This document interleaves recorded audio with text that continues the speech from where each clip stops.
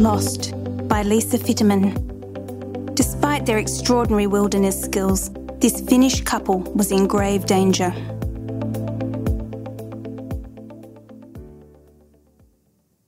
Lisa and Tuomo Peltola stepped from their bungalow in a forested suburb of Turku, a small city in southwest Finland. It is just before 8 a.m. on a sunny Saturday at the end of March in 2015. Nippy, but with the promise of warmer weather to come. They are about to embark on a 1,200-kilometre 2-day car trip to the fells of Lapland above the Arctic Circle for their annual 4-day ski trip. The couple checks their backpacks, sleeping bags, instant coffee, and 2 water-resistant covers they'll use at night in the rustic wilderness huts they plan to shelter in. They'll stop en route for a night and buy food. After attaching their backcountry skis atop their car, they settle down for the 2-day drive to just beyond Kilpisjärvi, a settlement of Sami, an indigenous people also known as Laplanders. There, they'll begin their trek. It's easy driving, and on occasion Lisa points out a bird that Tuomo must squint to see, for he has taught her to love birdwatching as much as he does. "You can see so much further than me," he grumbles good-naturedly. "Yes," she says happily, "I can." There has always been a bit of competition between them, from birdwatching to running and skiing. Both are passionate about orienteering, a sport that requires them to find their way in unfamiliar terrain with a map and compass, and the wilderness is their playing field. The ski trip in Lapland is one of their favourites, a straightforward trajectory they have done at least 5 times before. 30 kilometres due east across a fell, a high, mostly barren landscape with rolling hills, some steep climbs and jagged rocks and boulders. Here they can be alone in nature, with only the huts, a system of Spartan, sparsely spaced structures that are their only contact with civilization. Married for only 4 years, they met over half a century ago, when Lisa, now 65, was a shy, tall, talented teen with a thick blonde plait. A decade later, she would win the Women's World Orienteering Championship. Tuomo, nearly 6 years older, with craggy features and a dry sense of humour, was in the same orienteering club, already married, an engineer and maker of maps. "Back then I never imagined I would fall in love with you," remarks Lisa. "I thought you were so technical and dull." "In some way, we stored our feelings," he says. There were other marriages along the way, and children to raise. Lisa's 3 sons, and Tuomo's son and daughter. On their first date about 14 years ago, she thought it was just a walk in the forest. For Tuomo, it was more than that. "I wanted to kiss you," Tuomo says. And he did. 10 years later, they were married. By Sunday morning, as they reach their starting point, the wind has picked up to a gale force 72 kilometres an hour and is blowing snow that turns the landscape white, with fat black clouds overhead. But the weather doesn't scare them. As orienteers, they've dealt with bad weather before. They pull on their backpacks, don face masks and goggles, and step into the storm. Tuomo, carrying a much-used map, leads the way. It's about 4 p.m, and they plan to reach the first hut around 7 p.m, before darkness falls. "At least we can see about 150 metres in front of ourselves," Lisa says. Today, their route is to take them to the Lossujärvi Wilderness Hut, near the border with Norway. It's just 12 kilometres to the east, beyond a reindeer fence that cuts through the region.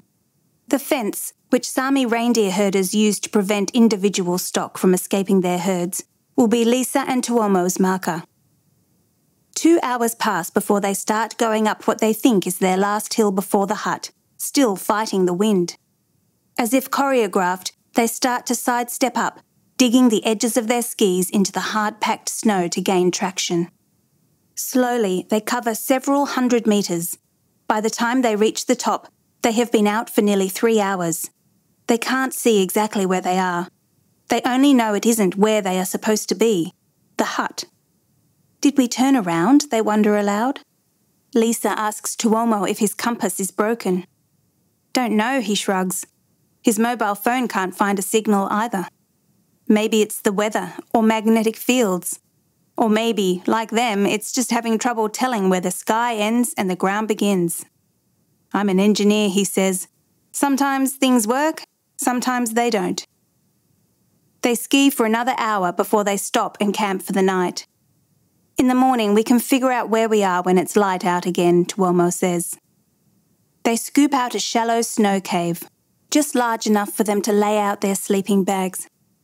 Using one of the waterproof covers as a liner and the other as a makeshift roof, they have a meal of bread, cheese and bananas, and then burrow into their sleeping bags for the night. By 8 on Monday morning, Lisa has had bread and cheese for breakfast. Tuomo drinks only black coffee because no matter how active he's going to be, he has learnt that eating anything early in the day makes him feel tired. In his 70th year, vital and fit, he knows he can't afford to be tired on this trip. The wind is still blowing hard and the light is flat, with visibility a mere 30 metres around them as they start out. Tuomo is convinced they came too far south the day before. They consult the map, which has the length of the reindeer fence and the location of the hut on it, but because they aren't sure where they are, it isn't much help. We need to go northeast, Tuomo says. For about 90 minutes, the two take a chance that they're going the right way, concentrating on striding, gliding and breathing. Then, just as he had predicted, the fence rises before them, partially hidden by snow. "We're going left and following it," he calls. Relieved, they set off again. But they go barely 300 metres when Tuomo starts to feel dizzy. He stops, leaning on his poles for support. "What's wrong?" Lisa asks, coming up close behind him. "I just need to rest," he says. Lisa thinks nothing of it. He doesn't either.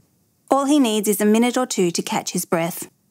They stand there, drinking and silent, until he nods. Lisa takes the lead, hoping her rangy body can provide a windbreak for her husband. Lisa can hear Tuomo behind her, labouring, the orienteer and engineer who has always been able to do what he sets his mind to, stubborn, strong and fearless. They fall into a rhythm, ski for a few minutes, stop for Tuomo to catch his breath, then start again. Don't think about Tuomo's fatigue, Lisa tells herself sharply. Deal with the task at hand. We can do this. She thinks back to her time on the national orienteering team, to when she won the championship while pregnant with the oldest of her sons, to when she calmly fought through everything, including morning sickness. This, she tells herself, is just another challenge. Time passes. Stride, glide, breathe. All of a sudden, she realises she can no longer hear Tuomo labouring behind her. "Tuomo! Tuomo!" For a few seconds, there's nothing. Then, a faint human whistle. She waits for him to catch up.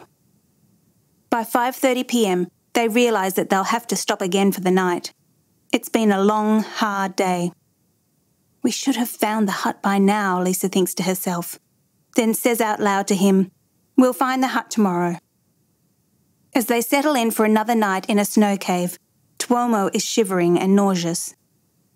On Tuesday morning, he's even sicker, but puts on his skis anyway. "It'll pass," he says. "We have one task. Just find the hut." It's the same pattern as the day before, start and stop, over and over again, with each stop becoming longer. By now, Lisa is both frustrated and concerned. Could there be something more than exhaustion at play here? Flu, maybe, or an infection?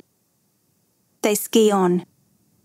In the middle of the afternoon, Tuomo stops dead. "Lisa, I need to sleep before going any further," he says. Something is clearly wrong, something beyond fatigue. She's worried. Sure, he naps every day at home, but what if he doesn't wake up here? She doesn't finish the thought with its logical conclusion. What if he dies? Tuomo lies down on one of the liners. After a 20-minute nap, they continue for another couple of hours until around 7 p.m, when he can go no further, although he is convinced the hut is only a kilometre away, due north. It's as if his strong body has been taken over by someone old and frail. Deal with it, Lisa tells herself fiercely. Gently, she gets him into his sleeping bag and places a waterproof cover over him. He goes to sleep immediately. I need to do something. Lisa plants one of Tuomo's skis in the snow, ties his torch to the tip, and switches it on, a beacon that will bring her back to him in the dark. She bends down to kiss him goodbye. She says, "I'll be back soon," and heads off in search of the hut. It's about 8 p.m. The skies slowly clear and the temperature drops to -5 degrees Celsius. But Tuomo doesn't feel cold, cocooned in the sleeping bag like a mummy. There is no pain and no fear. There is a great stillness. At some point during the night, he slips into unconsciousness, his body in deep freeze, unmoving. In the dark, the light from the torch Lisa left casts him in shadow, a shroud on the ground. Meanwhile, Lisa skis north, the bulb in the torch she brought flickering intermittently in the dark until it goes out. It's good that it's clearing, she thinks. I can still find my way. When she thinks of Tuomo, she imagines him waiting for her. He's there and sending me strength, she thinks. After about an hour of skiing without finding the hut, she turns back to Tuomo, deciding that the search can wait until the morning. But for some reason, she can't find the light she left blazing. Did it go out? Ski on, she tells herself fiercely. She turns back in search of the hut. Not much later, she guides her skis between some boulders and encounters... Wait, are those her own ski tracks? Did I lose my way, she wonders? Again? Most people would be panicking by now. 4 days lost in the wild, a husband left behind, perhaps deathly ill. But Lisa doesn't panic. Her experience tells her this shouldn't be happening, but she doesn't berate herself. That would be a waste of time, and besides, nobody's perfect. Right now, what you have is stamina and instinct, she thinks. She chooses one direction, skiing in a straight line for about 1.5 kilometres, until something makes her turn around and follow her tracks back to the boulders and continue in the other direction. It's as if a presence is guiding her. A star of Bethlehem, or God, or her own stubbornness. As the sun rises on Wednesday morning, it gives way to a vista that, for the first time in 3 days, is clear. Tired, hungry, and running on adrenaline, she makes her way up a hill and stands on its summit. And there, glinting in the sun, is the roof of the hut. She makes it to the hut in about half an hour, at around 11 a.m. Old Thomas Baal, a Sami reindeer herder, is inside. The Sami, the northernmost indigenous people in Scandinavia, speak their own languages, but Lisa knows they often speak Swedish too. Startled, he asks, "Are you alone?" "No," she says, slurring her words from exhaustion. "My husband is out there. I've been skiing for 15 hours straight to find help. Do you have water, please? I'm so thirsty." Old Thomas manages to make out that her husband is in serious trouble. After giving Lisa some of his water, he goes outside, mounts his snowmobile and follows her ski tracks. Within 30 minutes, he sees something dark and unmoving on the snow. I'm too late, he thinks. He moves closer to Tuomo, kneels down, and startled hears a sound. Holding his breath, he listens again. It's no mistake. The body is snoring. He pulls out his mobile phone and punches in 113, the number for medical emergency services in Norway.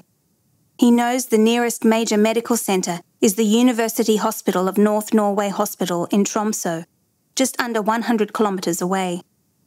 Told that a helicopter will arrive within 30 minutes, he switches on the headlight of his snowmobile to make the two of them easy to see from the air. At the hospital, Tuomo is rushed to an operating room. His body temperature is 25 degrees Celsius, 12 degrees lower than the norm. Dr. Geir Bjørsvik, a specialist in cardiac anesthesiology, decides that as Tuomo is breathing on his own, procedure to warm up his body can begin right away. For the next 2 hours, a heart-lung machine slowly drains Tuomo's cold, sluggish blood from his body and returns it warmed up.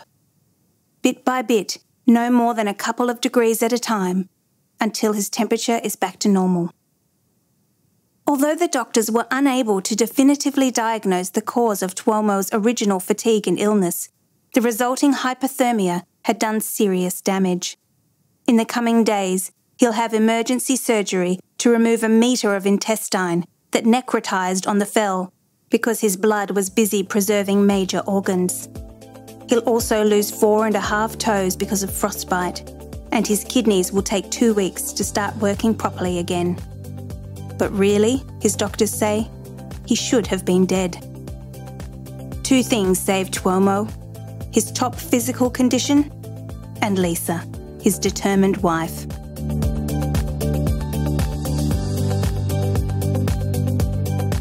For more RD Talks, visit readersdigest.com.au. Brought to you by Reader's Digest Australia. Narration by Zoe Mernier. Sound production by Ricky Price.